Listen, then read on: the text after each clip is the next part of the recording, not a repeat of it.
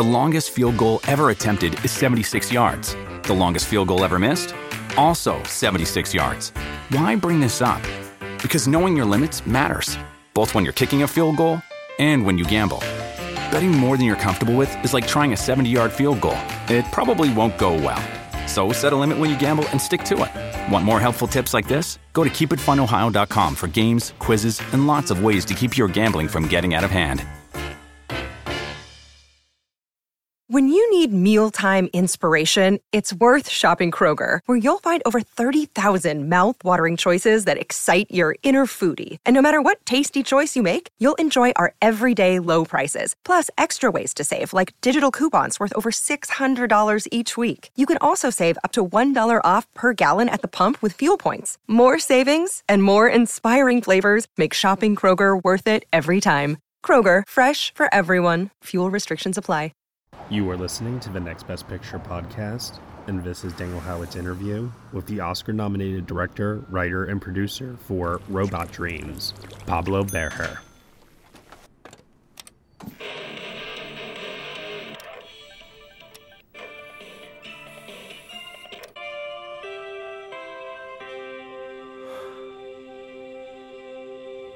Well, Pablo, thank you so much for your time. I love Robot Dreams. I saw it at TIFF, and so I'm so thrilled for the nomination. So thank you for taking time with me today. Great. So you were there at the premiere there at TIFF. Yes. Cool. Yeah, it was wonderful. The audience clearly loved it there as well, and so it's been wonderful to watch it kind of gaining steam all these months. It's been amazing.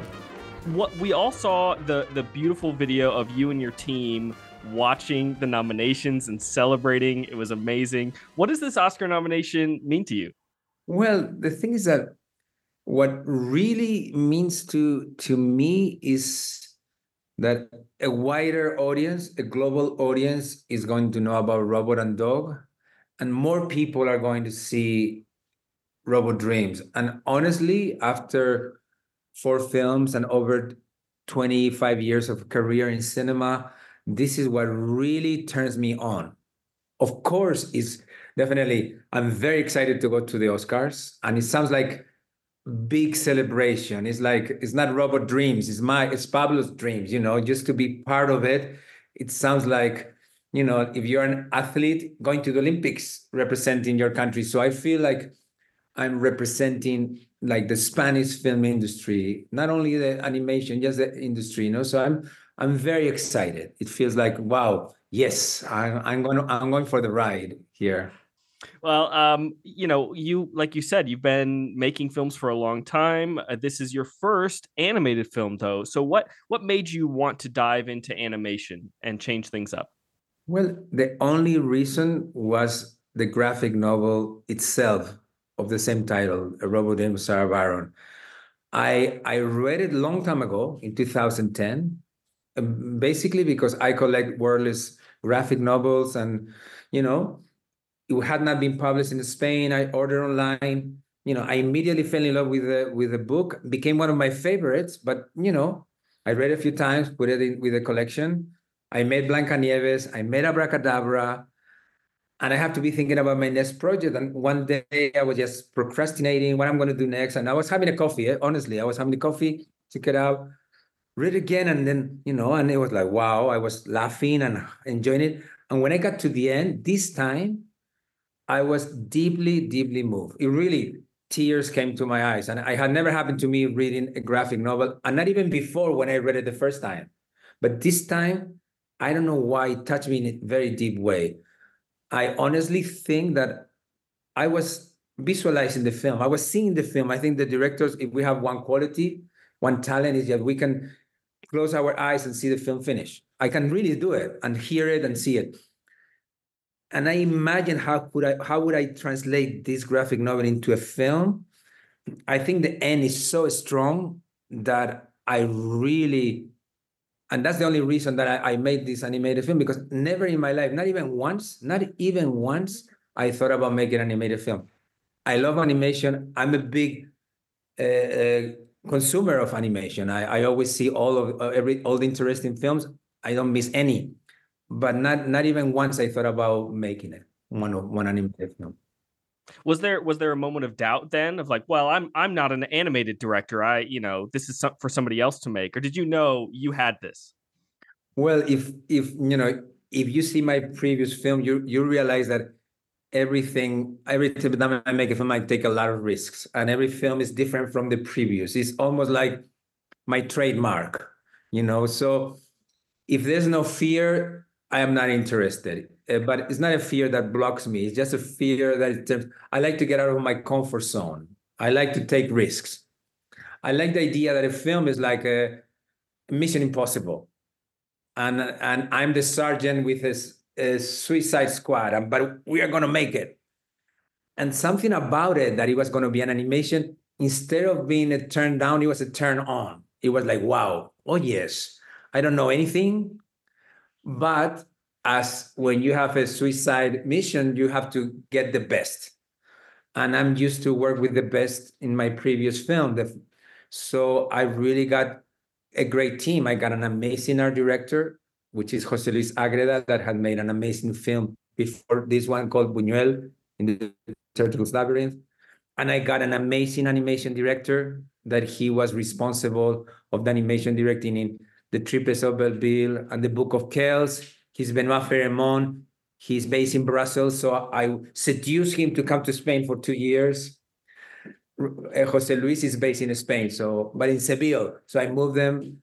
And then, the movie The Seven Samurais, Kurosawa, we had to get team and animators and people from all over the world and from Madrid and from all over Spain. So that was also very exciting to put a studio. We really created what we call it 2 pop-up studios, because we didn't work with a studio that it was working. We had to create a studio, buy the machines, decide the software, create a pipeline. There was a lot of challenges about making this film. And definitely the biggest one is that the director had never made an animated film. So yeah, well, in assembling the team, what did you find was different or challenging about moving from directing actors and a cinematographer and heads of departments in that way to directing animators? What was the challenge there?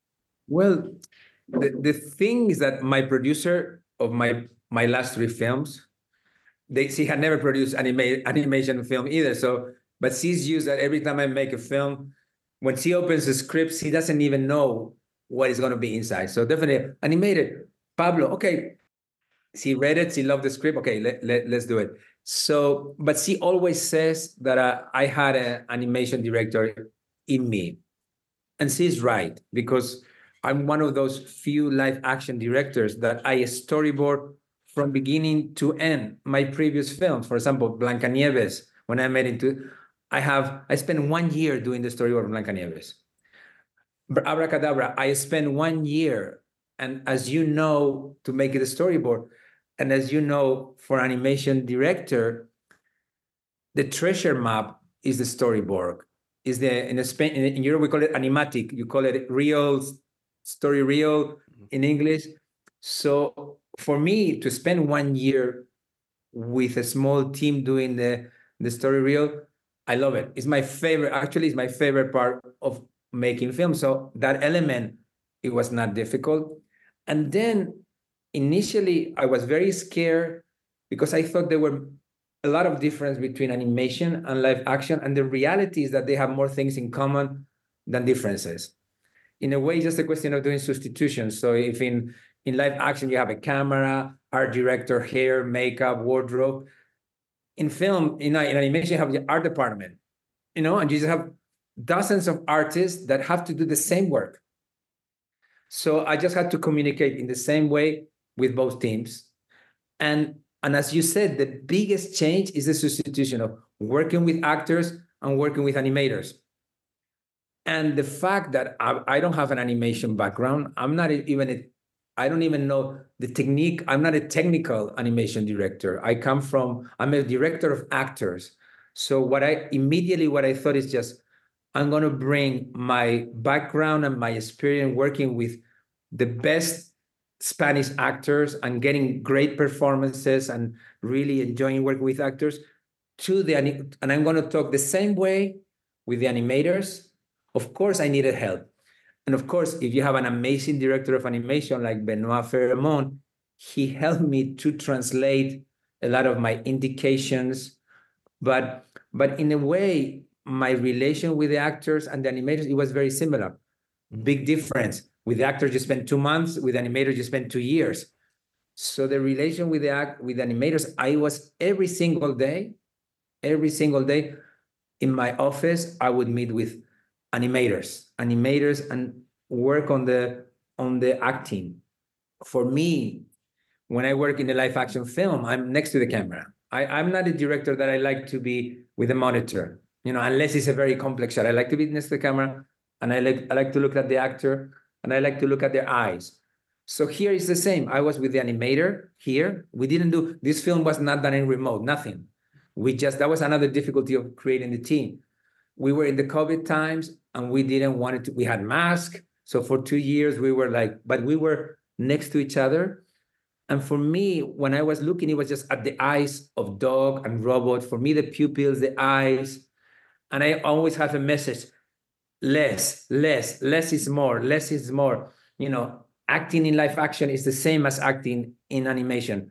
Because I'm so many times when I see some animated movies, I see so much overacting, so much indicating, so much, oh, if you're sad, you have to be like, if you're surprised, you have to. Come on, guys, there's no difference between directing actors or directing animated actors or animated characters. So I thought that could be something that I could bring from my experience in live action. It's amazing. And I think that helps so much. The characters are so rich and lived in. And I love the themes of the film. It speaks to the beauty of both friendship and loneliness. And seeing the beauty in both of those is really challenging. How were you able to illustrate both sides of that? You've watched them in unforgettable adventures, love affairs, and tragedies. Now it's time to hear their own remarkable stories. From the makers of Death of a Rock Star and Death of a Sports Star, this is Death of a Film Star. And action. Starring Heath Ledger, Marilyn Monroe, Chadwick Boseman, Robin Williams, Carrie Fisher, and Bruce Lee. Search for Death of a Film Star in your podcast app. You've seen them tell stories. Now it's time to tell theirs.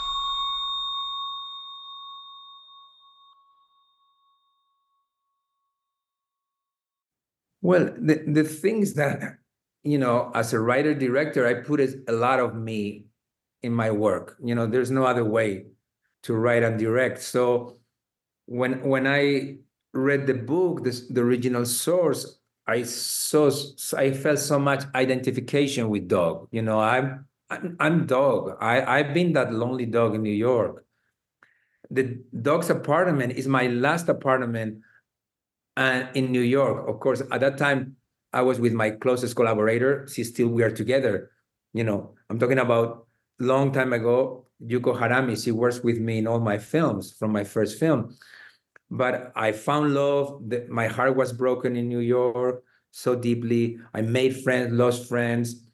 And a lot of the things that Doug does in the films, there are places and things that I love to do when I was in New York. For example, my favorite thing to do when I always live in this village, like Doug lives in this village. My favorite thing to do was to go to Kim's Video to rent a video. I don't know if you're familiar what Kim's Video means for a whole generation of film buffs or film directors. Kim's Video was the Cinematheque of New York. It was and things like that appears. There's little homage to things that I did in New York. So, like you've referenced, you've already made a silent film before this, Blancanieves. Yes. And Robot Dreams is obviously very different. But you've already been through that challenge of removing the convenience of words from your filmmaking arsenal. How are you still able to create the full story without relying on dialogue. How challenging is that? Yeah. The thing is that just one detail for me, Robot Dreams is a dialogue-free film. It's not a silent film because actually it's my most complex sound design film, and I work with a big team of sound team with Fabiola Ardoyo, because we wanted that, because New York, if there's a uniqueness about New York is how noisy it is. You cannot make a silent New York. It will be an oxymoron. There's no silent New York. It's loud. So one of the things, more noise. So we have to find sirens, alarms from police, from fire department, from cars, from the period. You need all these wild and crowds. So definitely the film has a New York sound, so that element. But talking about my previous experience in writing with images, for me, what I always try to make in my film is to write with images. I really think that what makes film a unique art form is that, before a film director, I'm a film buff. My favorite period film is the 20s, mid-20s, Abel Gance, Dreyer, Murnau, Victor Hostrom, you name it. There's so many great directors that they were really pushing the film language. And I really like the idea of pushing the film language. As we all know, when the sound era came, suddenly that gigantic advantages, camera movement, fast cutting, So I want to continue that legacy, honestly, and in my films, I want my films to be a sensorial experience. And Blancanieves was a sensorial experience. I want Robot Dreams to be a sensorial experience. I want to, at the same time, I want it to be a musical. For me, Robot Dreams is a musical with images and music. So when you write with images, and I had done it before, a whole film, I'm talking about the whole length of a feature film, the story has to move, and it's action, reaction. And you need so the editing is your tool. You really need a lot of cuts. So there's a uniqueness about how a film that is based in writing with images, where the camera, the cuts, and I think probably we all know how many cuts has a Spider-Man. Probably Robot Dreams to some stage could be close to it, in the sense that you really need a lot of cuts to tell a story with images. Absolutely. Well, and another thing you've referenced is how often you change things up from film to film. Every film that you've made is so different from the last. So I don't know what you're going on to next, what film is next, but I'm curious, what do you already feel you've learned from the experience of making Robot Dreams that you're going to take into your next film, whatever it might be?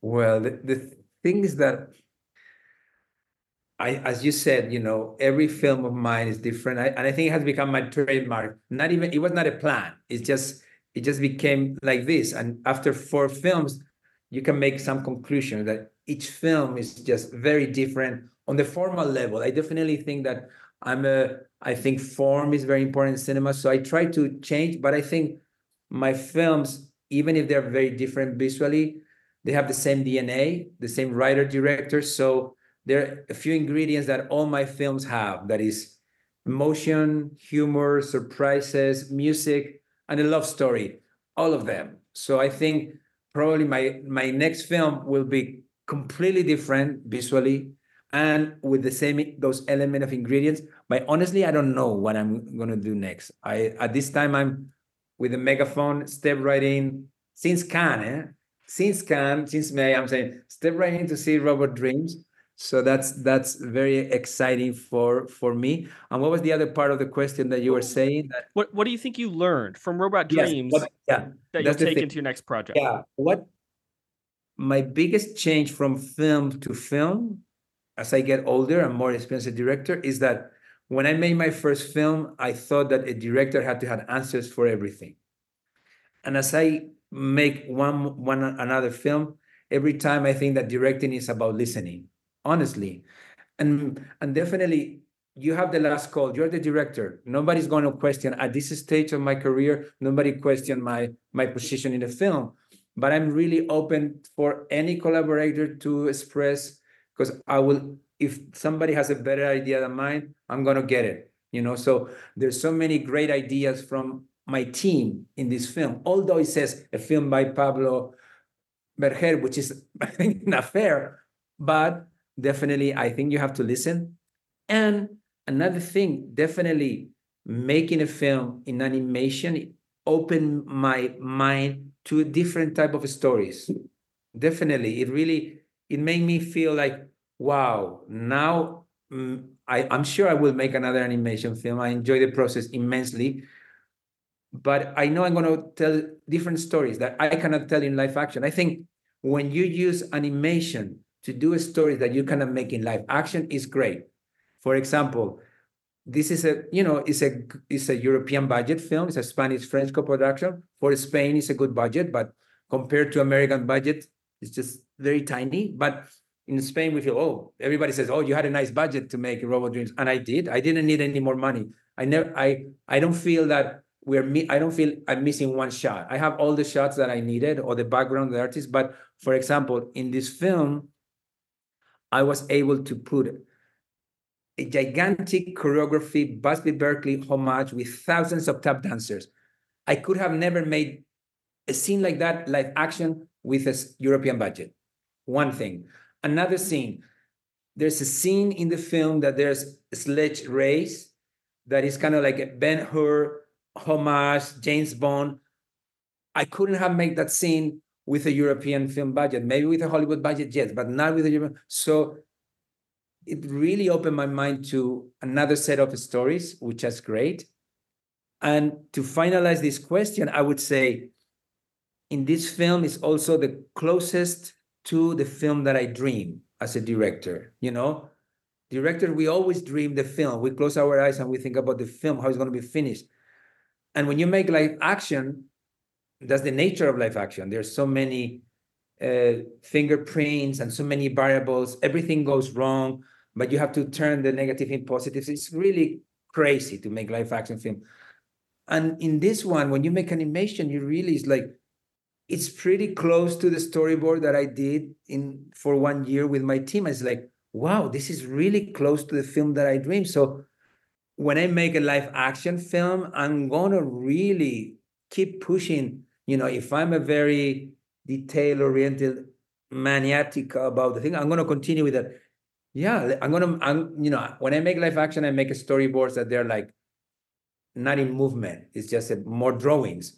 But my next live action, I'm going to make a real story. I'm going to make an animatic. And that's definitely, and I'm going to show it to my team. And it's going to be, I want this. So yeah, no, definitely I learned so much. And most important, I met great heads of departments that I didn't know. Now I have fantastic art director, and I met a fantastic animation director and a fantastic comper.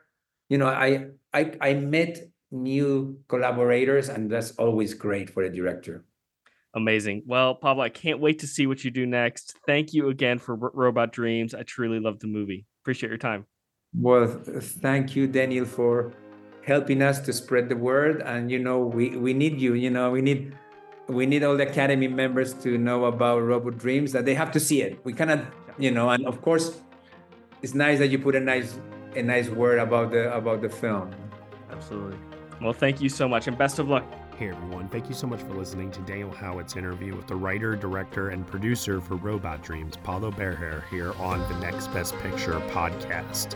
Robot Dreams is up for your consideration for this year's Academy Awards for Best Animated Feature and will be released in the US by Neon on May 31st. You have been listening to the Next Best Picture podcast. We are proud to be part of the Evergreen Podcast Network, and you can subscribe to us anywhere where you subscribe to podcasts. Be sure to leave us a review on Apple Podcasts and let us know what you think of the show. We really appreciate your feedback and your support, which you can also lend on over at Patreon. For $1 minimum a month, you'll get some exclusive podcast content from us. Thank you all so much for listening, as always, and we will see you all next time.